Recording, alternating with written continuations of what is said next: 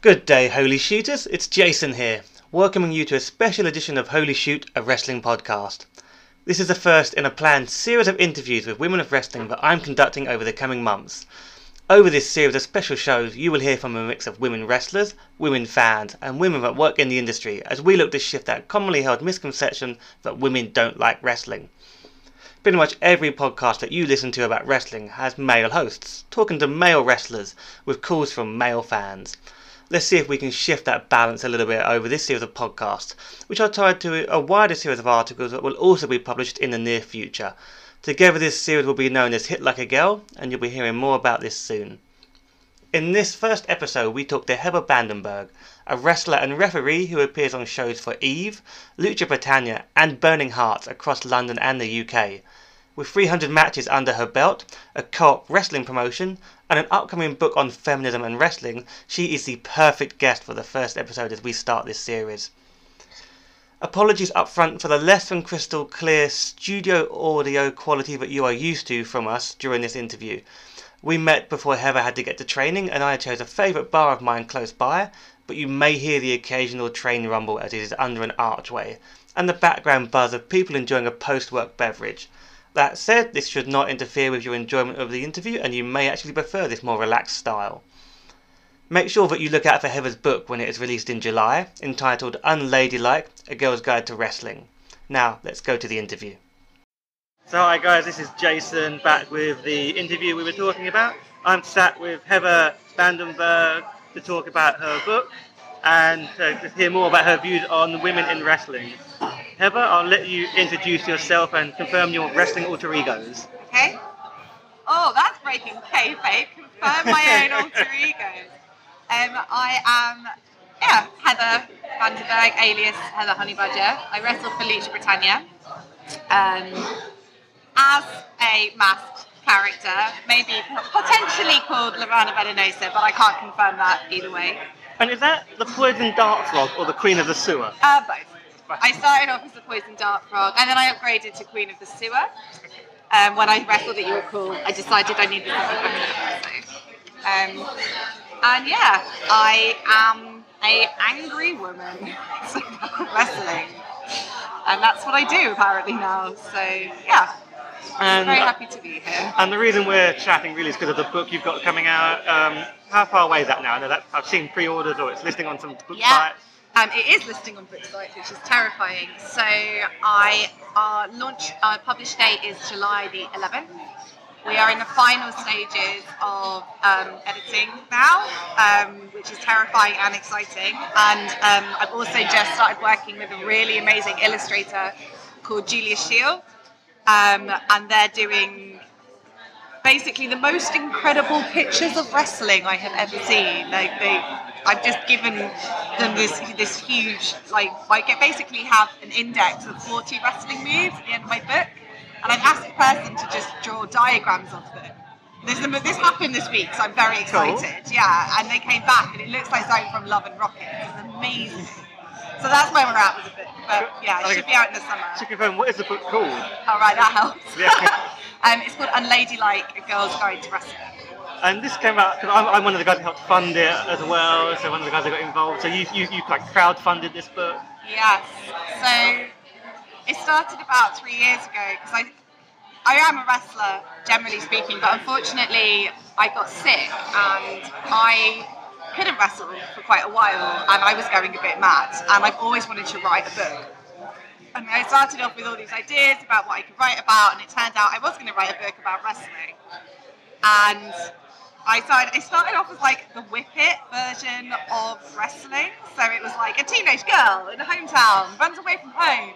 And then I actually met Millie McKenzie and Candy Floss, who are 16-year-olds who wrestle. And I was like, I can't write this book. So I just ended up writing about, essentially I started writing essays for things like The Guardian and The Huffington Post about women within wrestling and issues within wrestling that I thought people who weren't in the wrestling community would be interested in. And I felt quite frustrated there wasn't very many women, and particularly women wrestlers, writing about wrestling. I felt in terms of it was just completely dominated by male voices. And that's really hard when you're hearing about how we're having this revolution of women's wrestling and things like Glow are coming out, and on the outside we're looking really gender equal, but there's kind of this echo chamber of opinion where there are many female voices. Anyway, so that was how I started getting into writing, and then I basically pitched this idea for a book to a friend, and he helped me come up with basically the idea of it being like an introduction through autobiography. And I took it to places like Penguin, and they all came back and they were like, oh, this is amazing, it's going to be great, but we can't sell it because it's wrestling. Really? Considering how many wrestling books are out there now. There isn't, when you think about it, there aren't that many, and they're very much based, they're either written by very famous wrestlers, or they're directed very much towards wrestling fans. There is no book that I know of that's written by a woman for a non-wrestling audience, which kind of, I suppose, breaks kayfabe, which rather than talks about things about the past and nostalgia and wrestling from our childhood, that actually talks about the physical experience of becoming a wrestler. The only women's wrestling books I can think of is Lita's and I think Chyna's WWE ones back in the day, which aren't good examples of... I quite like Chyna's in a way, sort of, and Lita's also... Yeah, they're not great. Even the ghostwritten ones or the biographies about people like Mildred Burke, or there's another one which is Sisterhood of the Squared Circle, but they're written by guys, and doesn't mean to say their opinions aren't valid and they're not well researched, but it's important to have the voice of the person you're writing about sometimes, and I think that's what I really wanted to do with this book. So, yeah. So I'm looking forward to reading it when it comes out. So I've been telling some of the guys in our sort of meet-up group about it as well. I just want to get some interest. So I've got some questions for them for later on. Absolutely. One of the questions, their opener was, if you were a soup, what flavour would you be? Gazpacho, no question. Like I said, I will ask that. It's the most strange question I can think. That's not strange to me. That's just like conversational opener. Definitely gazpacho. Go with that. And that was by our wrestling nerd. This is the guy that he watches every WrestleMania every year. So that's his tradition at WrestleMania. He watches every single one in the lead up to WrestleMania. He's got every single probably wrestling magazine from WWE from the 80s. He's got everything. I was like, and that's the question you want me to ask? I think he's a smart person. I think he knows really how to see how I'm ticking. I think that's what it is. I thought, okay, I'll go with that. Okay. But I guess getting into the start of this, so let's just obviously tie this into the book. But how did you get into wrestling? So just to be clear, I did not know about wrestling, and I just explained. I did say this before we started interviewing, but I didn't know, when I started my first wrestling training, I did not know who The Undertaker was. Like, that is how little I knew. I used to do stand-up comedy, and I did a gig at the gallery once, the Resistance Gallery, where Ebis and Lucha Britannia and Gary Vanderhorn, the guy who owns it, was like, oh, you clearly don't mind making a fool of yourself. Do you want to come to a free training session? We need more women to become wrestlers. And I was like, okay, sure. And I can't tell you more than that. Me and my best friend went. When was this? How long ago? 7 years ago. 7 years ago. Okay, so that was the start. It was me and my best friend Becca, who we both hated exercise. We didn't even own jogging bottoms. We both had our pajamas, and we turned up. And we were sort of terrified because it wasn't like the school now, which London School of Lucha Libre is very open to anyone who wants to come. It was like people who had to know about wrestling came.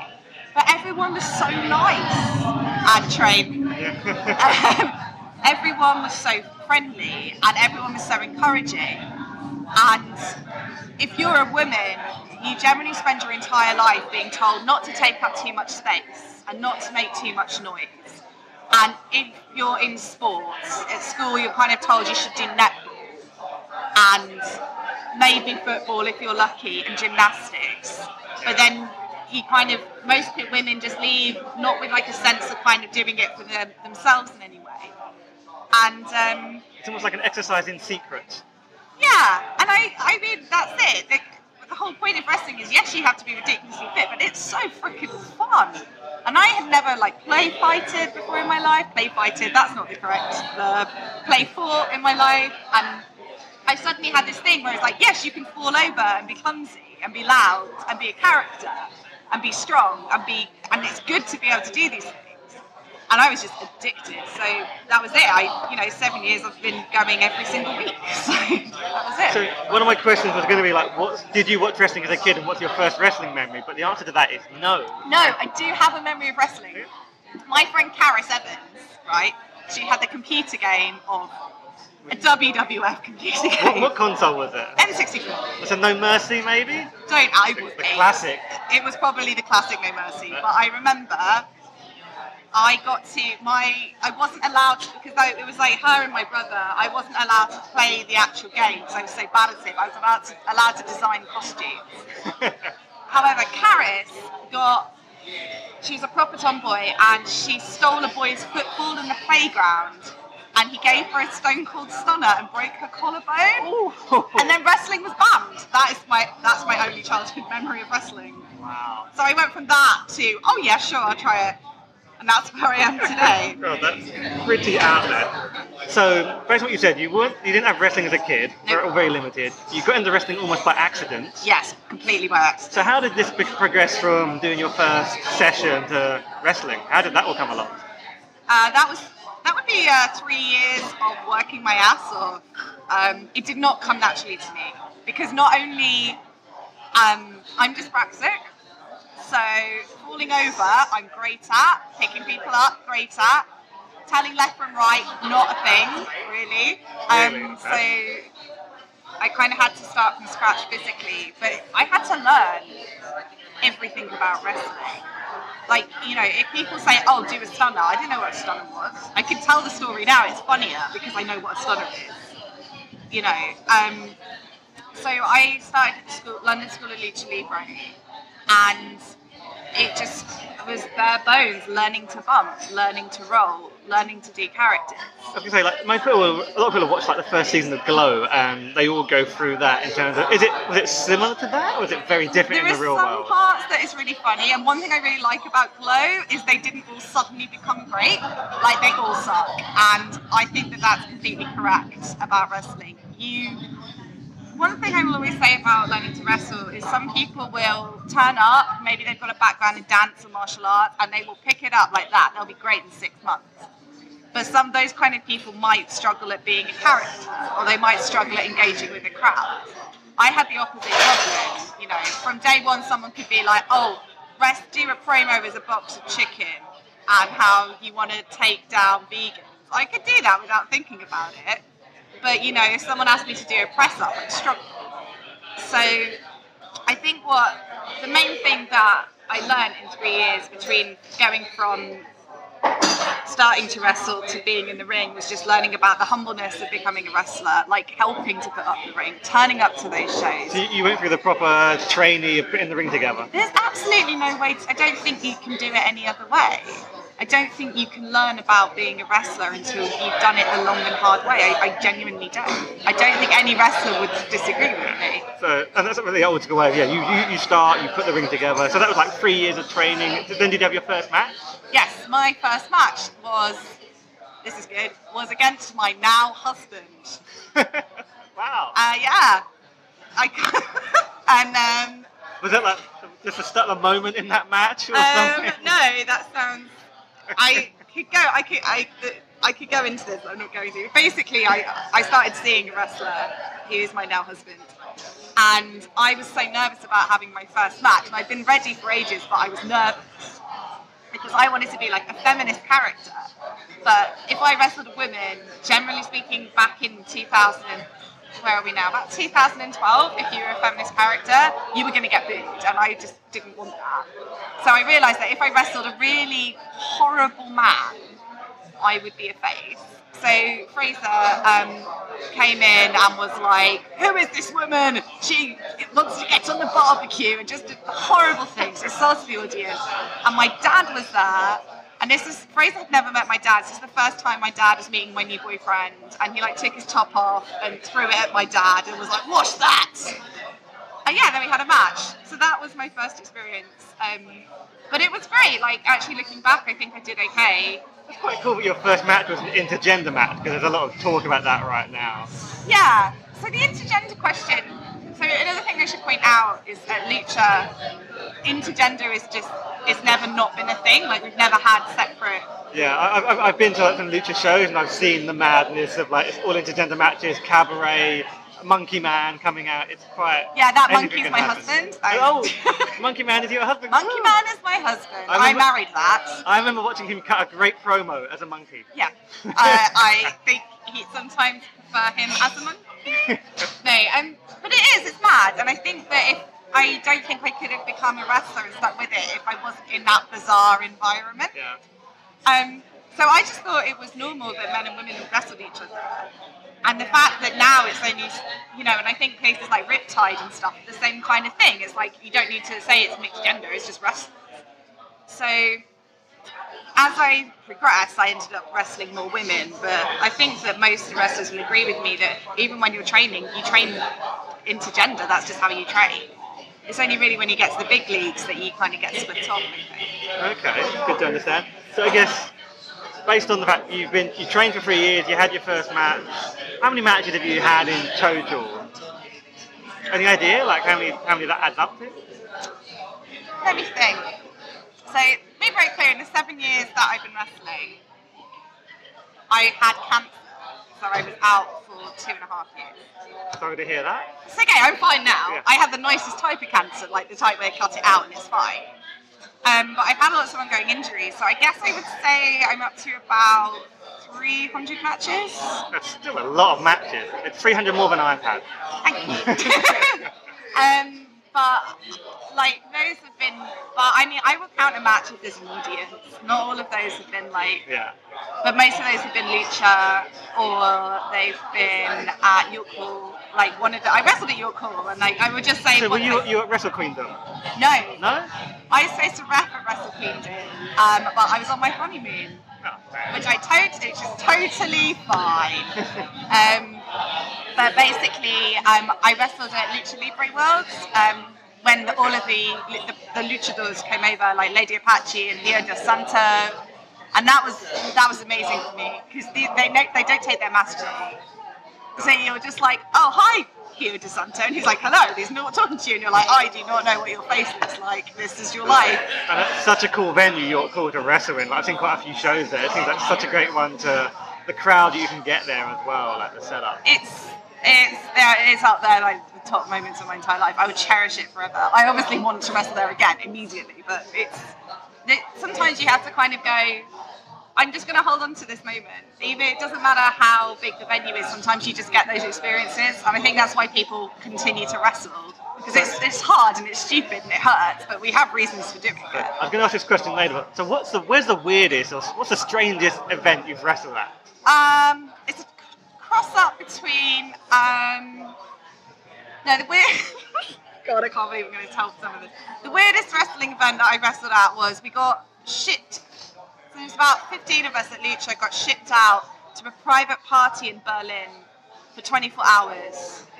And we arrived, and there was this enormous ring. And in Germany, the rings are different. Like they have like a slippy surface. Okay.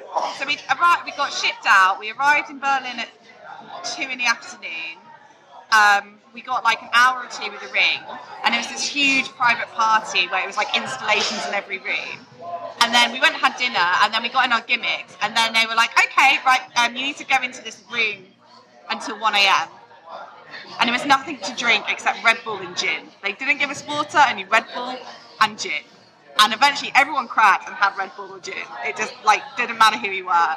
So at 1 a.m, they let us out, and we were all just like going crazy. These people had no idea what was about to come out. So all of these Mexican wrestlers came out. We did this match in front of these crazy drunk Germans. And I had this amazing moment of Karen Noir jumping out of he was there, jumping out of the ring to leave, and this enormous German woman picking him up like a baby and just putting him back in the ring and going, more. And yeah, so we all got paid quite well for it, but we wrestled 3 matches, and then we were just at this like Andy Warhol party in Berlin, and then we all got a flight home at 6 in the morning. So that was probably the weirdest one. that's definitely out there when I hear about what wrestlers say, like when they've done it. Like sometimes I wrestled in front of 2 people in a like farmhouse or something, but that's pretty. I mean, there's been like those as well. Like the corporate gigs are always kind of the weird ones because they're people who have no idea what they're watching. They don't know to boo or cheer. They're just like, what is this? That's why I try and explain to new people wrestling is violent panto, and once they understand that, it's a lot easier. I often use a similar description. It's a soap opera with really good athletic performances. It's much better than, it's not what you think. It's a lot better. And I think that, the thing is though, I like the fact that wrestling is kind of, it plays with ideas of reality and it is this suspension of disbelief. I find the internet is really interesting at the moment. Ever since, basically Joey Ryan, in my mind, has made a wrestling debate really interesting, which is where wrestling is kind of keep trying to retain kayfabe, like this is a real thing and we're real hard men, and then there's people like us who are just like, I am a robot and I'm going to fight a monkey and stop time, but it's still wrestling. But the skill required is the same. What I really like at the moment about wrestling is I love the classic, keep it kayfabe, old school, but I really love breaking the fourth wall and doing the crazy stuff that happens. And if you're intelligent enough, you can accept it at all those levels on the same show. And I think that that's what's important. I think that many of the reasons that wrestling has stagnated in the past is just because it has become so samey. And it's like, you're not going to cheer or boo people if their gimmicks are similar, they don't look crazy or wacky, or you're not going to go into a show if you're just going to see the same moves. So yeah, breaking down the fourth wall, I think that wrestling has evolved in a way to start doing that. Like, I love it. I absolutely love it. Yeah. So talking about loving it, so that's going to ask, so basically, why do you do this? Why are you passionate about it? I don't know. It's hard to explain, really. Like, it's just something you do, but... My whole book is trying to answer this question. It's trying to explain to people why. And what's that book called? Unladylike, A Girl's Guide to Wrestling. We've got to get that in there a few times. That is one of the reasons why I wrote Unladylike, is because I myself have been trying to figure out why I love wrestling. I gave up. I've stopped wrestling twice because of health or because of life commitments. And I say it loads of times in my book. Wrestlers can't retire. We find it impossible until you literally, look at... Ric Flair, Terry Funk, they're the classics, aren't they? I think Terry Funk's retired 300 times, I think. Exactly, and you would think it's just like these big guys that have got something to, they've got the money and the grandeur and it's been their life. Absolutely not. I trained under Greg Burridge. Greg Burridge has retired a million times as well. And he will still get, if he feels, but then eventually, like once or twice a year, he'll just need to get back in the ring. And I can't really explain it other than it just gives you the chance to completely forget who you are for a bit, which makes this all sound a bit crazy, but it's completely freeing. And I think for a woman as well, to suddenly be able to suspend people's disbelief, control them in the way you want to, and be this strong superhero, why would you not want to keep doing that for as long as possible? So you generally wrestle like in London, you've had your trips to Berlin and other places we've talked about. Have you done anything in the US? I have not wrestled in America. In fact, I had a booking on my honeymoon to wrestle in America, but it got cancelled. So luckily I didn't have to bag my entire gimmick, which would have just me. I would love to wrestle in America. I'd love to wrestle in Mexico or Japan, but to get overseas and stuff, I've had it lucky. You have to work. You have to accept that you have to go over and pay your own way and that kind of thing. And I think that level of commitment, it's incredibly admirable.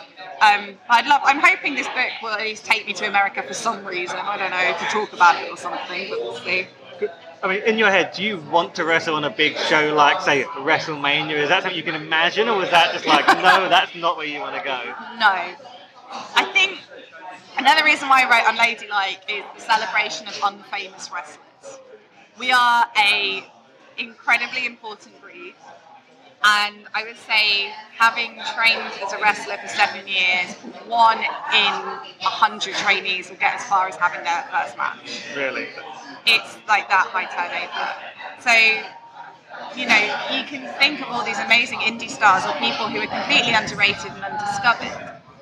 And they still do it because they love it. Even if we accept maybe we're never going to get to WrestleMania, we do it for other reasons. And I think I never started, because I didn't watch wrestling as a child, I never had like this pinnacle of success was pointing at the sign. I never had that. The pinnacle of success for me was being on Lucha, and then I did that, and now I don't really know what the next pinnacle is for me. But I think that, you know, there has to be other reasons, and I hate the idea that you kind of have failed as a wrestler unless you get on TV or make it to the network or whatever, because it's just not true. There's so many great wrestlers that have been and gone in the ring that have not had half the screen time or recognition, but people will always go down in people's memories as being amazing wrestlers. And I think another thing in Unladylike was, while I was researching women wrestlers, you know, I'm looking at people like Lola Gonzalez and Chigusa Nagoyo and Klondike Kate. You know, these women were never on the WWE. Well, Chigusa was eventually, but like once. And the fact is that the impact that they had and their skill, it translates even though they never got on that big screen. And their stories need to be told. In fact, I think more so just to give you a better idea of what actually drives people to be wrestlers. It's easy to say you're doing it for money and fame. What if you are never going to get those things? Why else would you do it? And that's what the book's about. So I'd imagine, switching gears a little bit, imagine in the book you probably talk about the whole, what will react to you being a wrestler in terms of, I think you touched on it on the preview you did, in terms of like on your way to matches, explaining what you're up to at work. I guess start with, how do men react when they when you say, and women as well, how do they react? Like people you work with, or just generally people you know, when they find out you're wrestling? So I don't know whether it's just because I love it so much, but I can definitely say I've got both my last job interviews. I've got the job because I'm a wrestler. When people ask you like, oh, what do you do outside of work? Oh, I'm a wrestler. What? There you go. I had my last job, my current job, I had the interview a week after Glow came out. So. Oh, so that. Yeah. And other stuff as well. The way people react when I tell them I'm a wrestler is just, you know, it doesn't matter if they're men or they're women. They'll go, really? You? And I'll go, yeah. And they'll go, you don't look like a wrestler. That's the next bit, which is always lovely to hear, because, you know, I don't know if it's because I have a vagina or because I'm a size 12. I don't know why I don't look like a wrestler, but apparently I don't look like one. And then they'll go, oh, is it real? So those are the three questions without fail that people will ask. What's your answer to is it real? That's the classic one. It depends how much I like the person.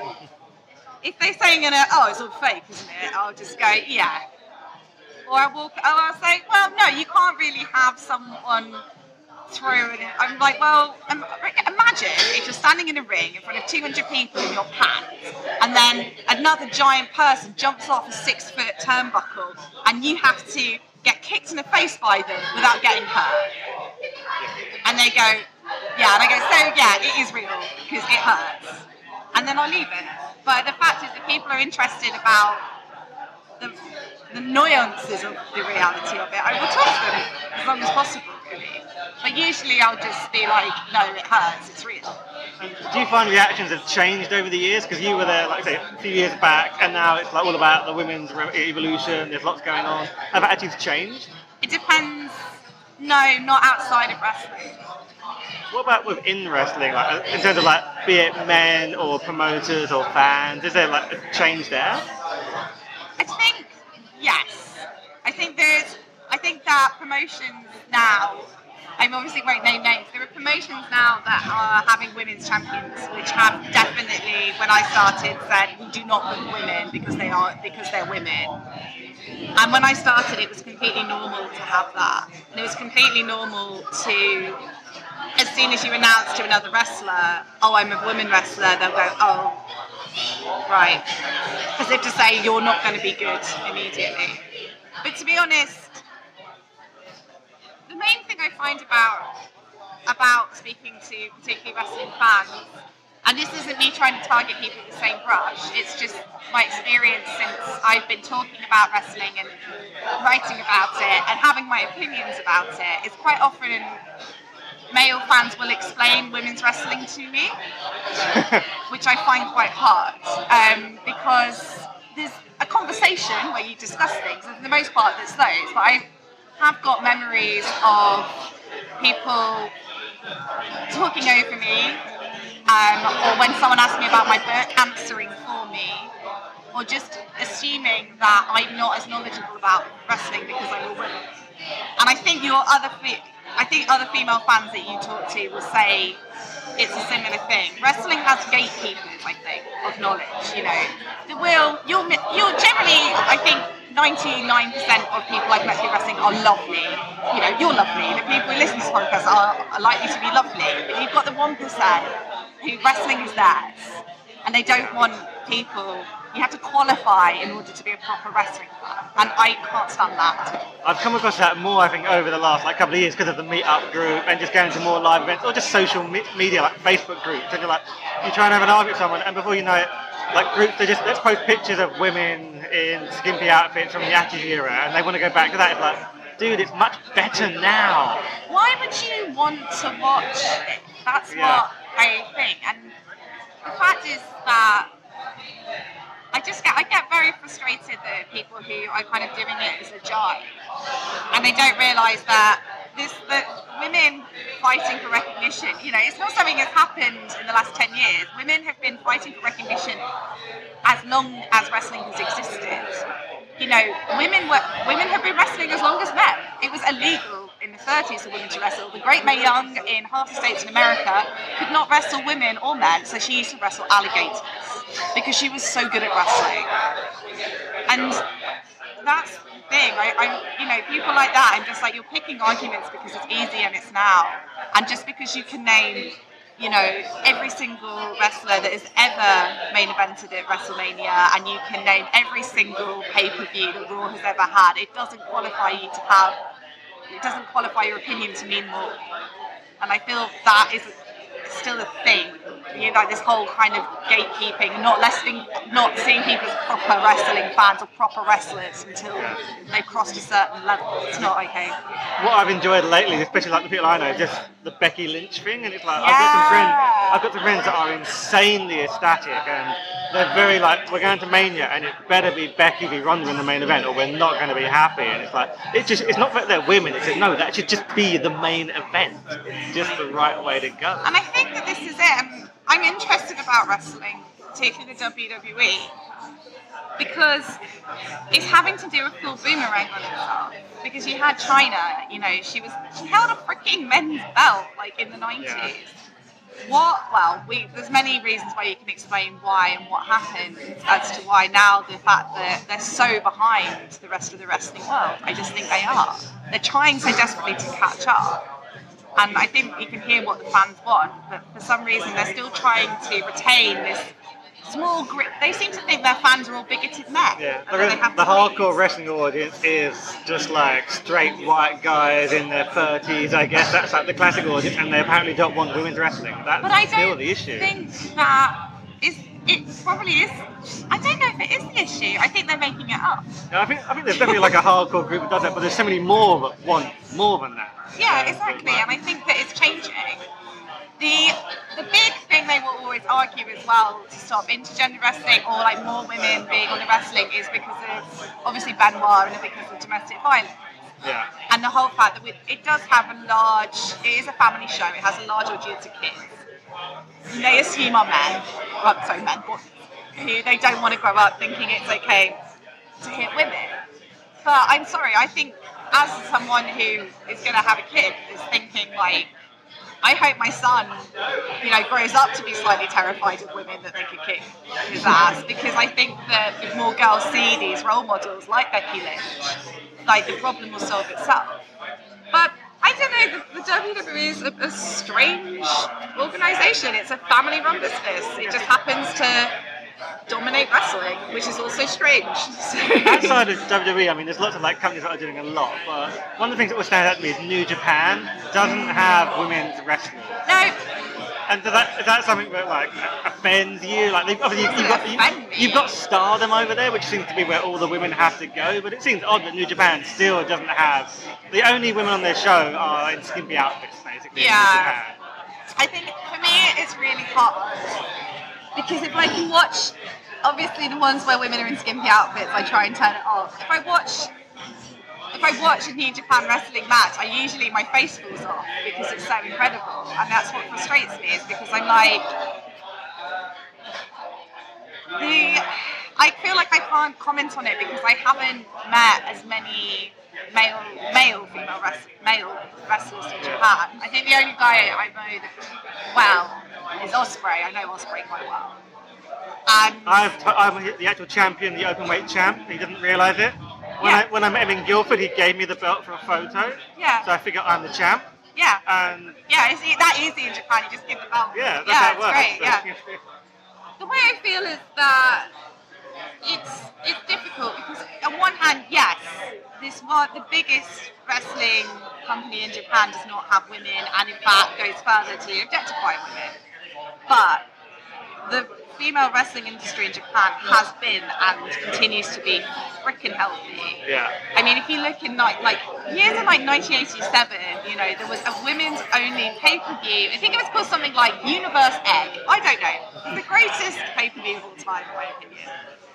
They filled the Tokyo Dome. It was in front of 30,000 people. It was broadcast on live TV at prime time, And it wasn't creepy men who were their fans. It was teenage girls. And I'm like, surely the wrestling community that can produce that can produce many things. So yeah, sure, New Japan. But at the same time, I think that it's in its own right, women and men have got their own promotions and they're doing different things. Maybe it's because in the UK, in America, because we've kind of stuck them together, they've not been able to be radical in their own way. If you think about it, apart from Eve and Bellatrix, in the UK there hasn't been any other female promotions, and I think only one female-owned promotion in the whole country. You compare that to America, you compare that to Japan, where in Japan you have things like AJW and Gaia and stuff like that. They're very female-centric places. I'm still not saying it. I would prefer there to be mixed gender everywhere, but I think you have to kind of also say it's all right to have single gender spaces. That's what I feel. I wanted to get your views on that because it just sort of stands out to me. But I don't watch a huge amount of New Japan, and then I watch Wrestle Kingdom. It's there's no women at all on this show, and it's 78 hours long. Yeah, the fact it's 78 hours long, I can't. I put my hands up. I can't do Wrestle Kingdom. I just can't. I find it hard enough to stay up for the whole Rumble. Okay, yeah. I'm sorry. Rumble was a slog, to be fair. The Rumble is always a slog. Rumble is my favourite show of the year. Okay, sorry.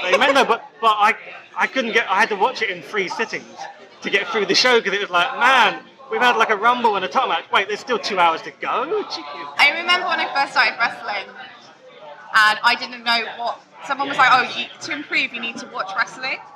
And I was like, yeah. So someone was like, watch WrestleMania. So I started with WrestleMania 1. And imagine watching WrestleMania 1 when you haven't watched any wrestling ever. That's a hard start. It's a hard start. It is still a million hours long. And I was just obviously part of me loved it. The other part of me was like, this is racist, guys. Guys, why did you and then I came home, I was like, why did you tell me to watch that? And they were like, well, why were you watching the one from 1987? I was like, because you start at the beginning. Anyway. I guess just on that quickly, what was the first WWE show that you then watched? After that, did you get into something good after that? I didn't. I went straight onto. So I went back to the same friends, and I was like, I didn't like WrestleMania, and she kind of realised that I was that clueless. So she was like, okay. I was like, I just need a wrestler I can identify with. I can't identify with Hulk Hogan. I can't identify with Stone Cold Steve Austin. I'm a slightly overweight punk woman. I need someone I can look at. Bull Nakano. So she gave me Bull Nakano's name, and I just started watching Bull Nakano matches.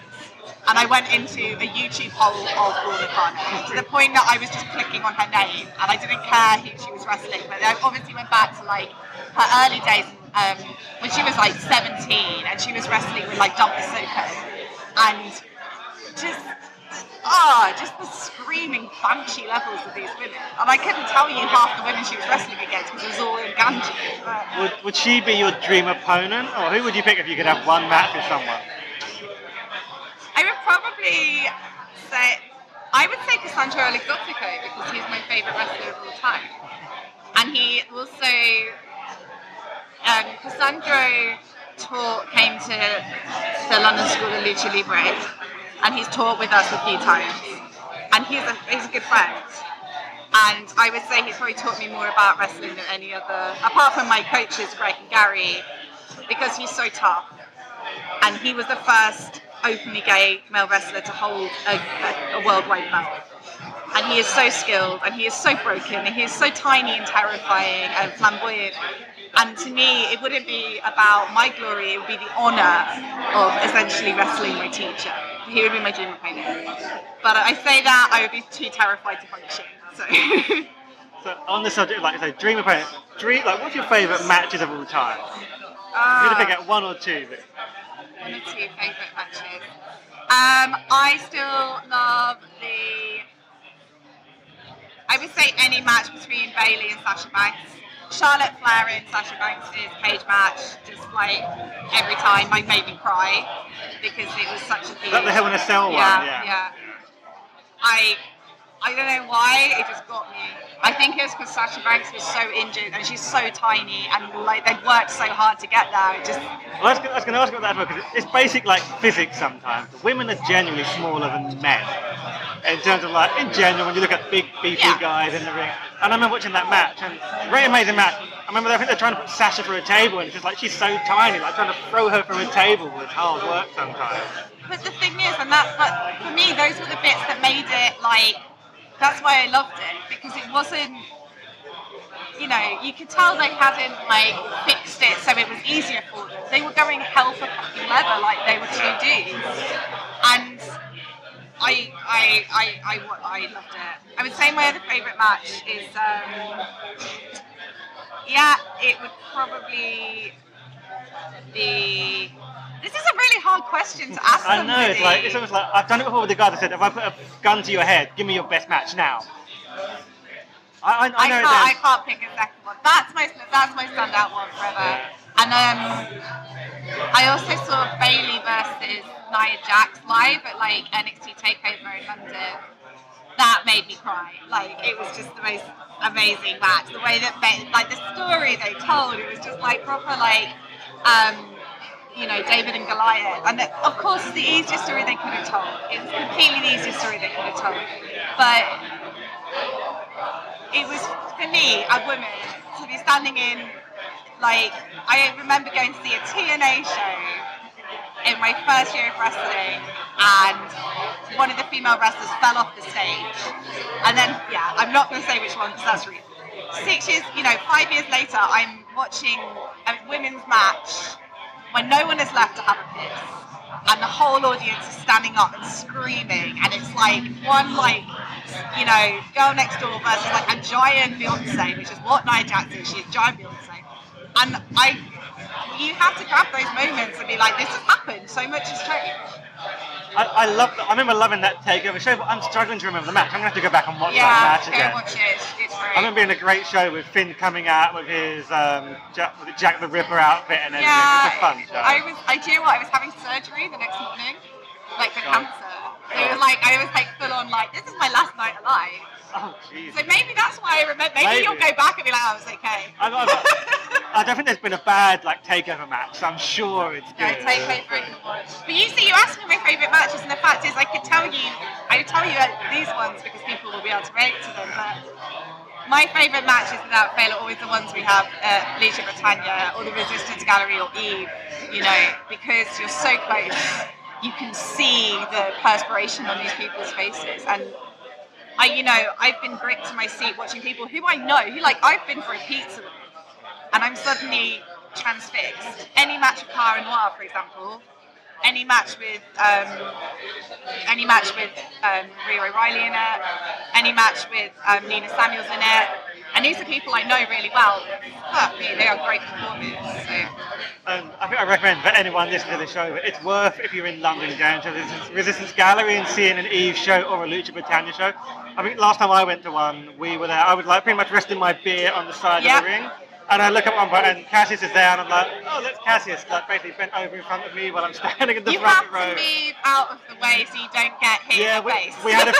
We had a few guys just jumping onto us. One of the heels came down the stairs, and my mate decided to square up to him as part of like his intro, and I'm like, this is a bit intense, but it's really cool. But this is it, and maybe that's why I found it so hard to go watch kind of pedestrian wrestling shows after my first experience really being lucha, because I was like, oh, there's a barrier.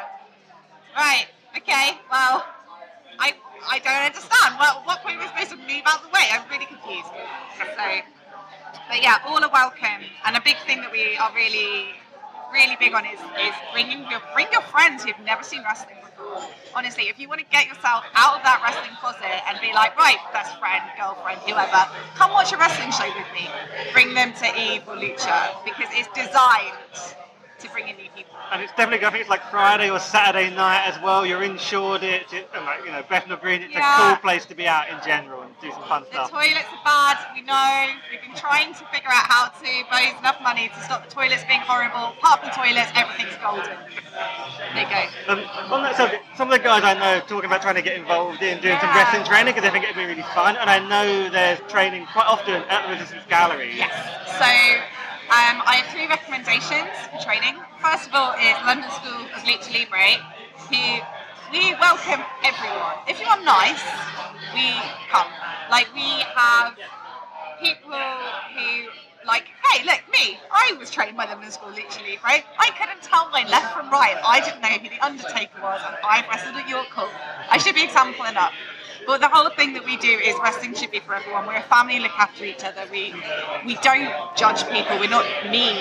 It's like, it is completely open arms. And that's every Monday and Wednesday we have beginners class at 7:30. It's £10. And then on Sundays we have a group called the Eve School. And that is women only. But it's very much like, even again, if you know nothing about wrestling, you just think it's going to be fun and something you want to try.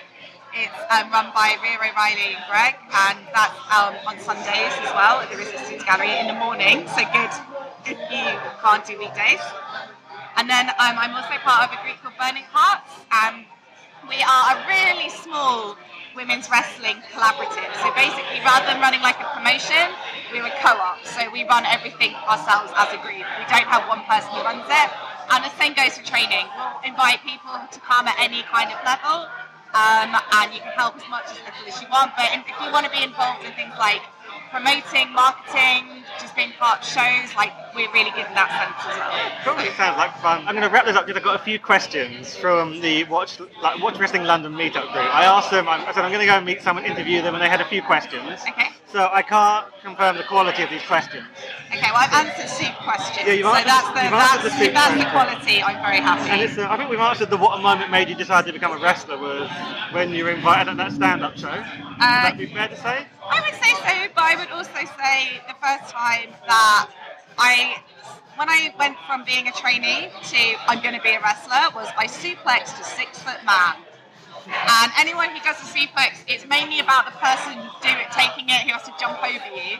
But when you have suplexed a 6-foot man and you are a 5'4" woman, you're like, this is good. I will keep doing this. So probably then. We talked about WrestleMania briefly. Do you have a favourite WrestleMania? No, I don't. I really don't have a favourite WrestleMania. Oh, fair enough. Is that a bad answer to the question? No, I think it's fair. Is it because you just don't like have a particular one because you haven't watched many of them, or just don't stand them, but I think until recently I find them quite boring because they are mainly men's matches. I'm sorry to say that. I will say I like the first one because it has freaking Moolah and Wendy Richter and what's the shot? Cyndi Lauper turns up as well. Why is Cyndi Lauper there? That was the rock and wrestling period. I know. Why is she not at every WrestleMania? I don't know. Liberace comes out. More of that. That was a pretty over-the-top show. So yeah, I would say 1.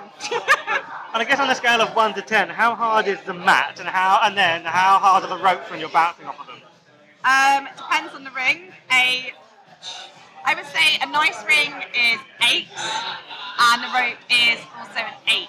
However, we train on judo mats. That is a freaking 10, because that is a very tough foam between you and a concrete floor. That's a 10. So. Final question from the group: does pineapple go on pizza? Yes. It's quite Stop unanimous. it. It's unanimous. It's unanimous. Stop hating on people. Let people put what they want on a pizza, guys. Come on. Pineapple goes on pizza. It's fine. Obviously don't put it on there with something disgusting like anchovies. Like, think about what you're doing. But yeah, ham and pineapple, the 90s would be a different era if that hadn't been a big part of my childhood. That's what I think. Wrestling wouldn't have existed for many people. I don't get why that question is so controversial. I don't. But maybe we're just open-minded people. Maybe. I don't know. To wrap things up, is there anything you would want to say to, any female fans or anyone thinking of becoming a female wrestler? First of all, please buy my book, I'm Ladylike, a Girls Guide to Wrestling. That's out in July. In July. So we'll make sure we promote that. But the second thing is be vocal. It doesn't matter if you're a woman and you're a female wrestling fan, your voice is valid. And I know sometimes it can be hard if you're in a very male environment to have an opinion, but I'll hold on to it and write about it and talk about it and seek out women who also like wrestling, because they are out there.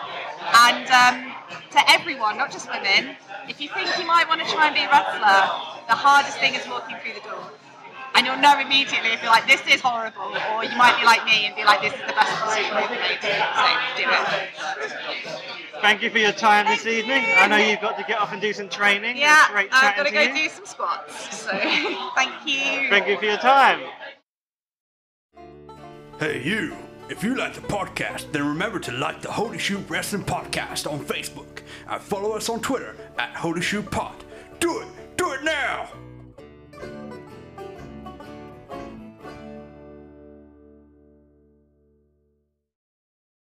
Well, I hope you all enjoyed that interview with Heather. I had a great time catching up with her over a drink and just asking her a variety of questions. As you can hear, she's got quite a brain on her. She knows what she's talking about, and I'm looking forward to reading her book as well.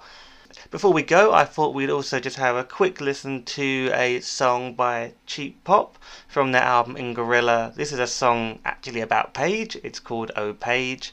And on a future episode, I will be sitting down and talking to Jackie, the lead singer of Cheap Pop, to understand more about the inspiration of her album that her band produced, which is all wrestling themed, and also because she is currently writing a PhD, which will include chapters where she uses wrestling for her examples. So I'm really looking forward to understanding what she's doing there. We will catch you next time, Holy Shooters.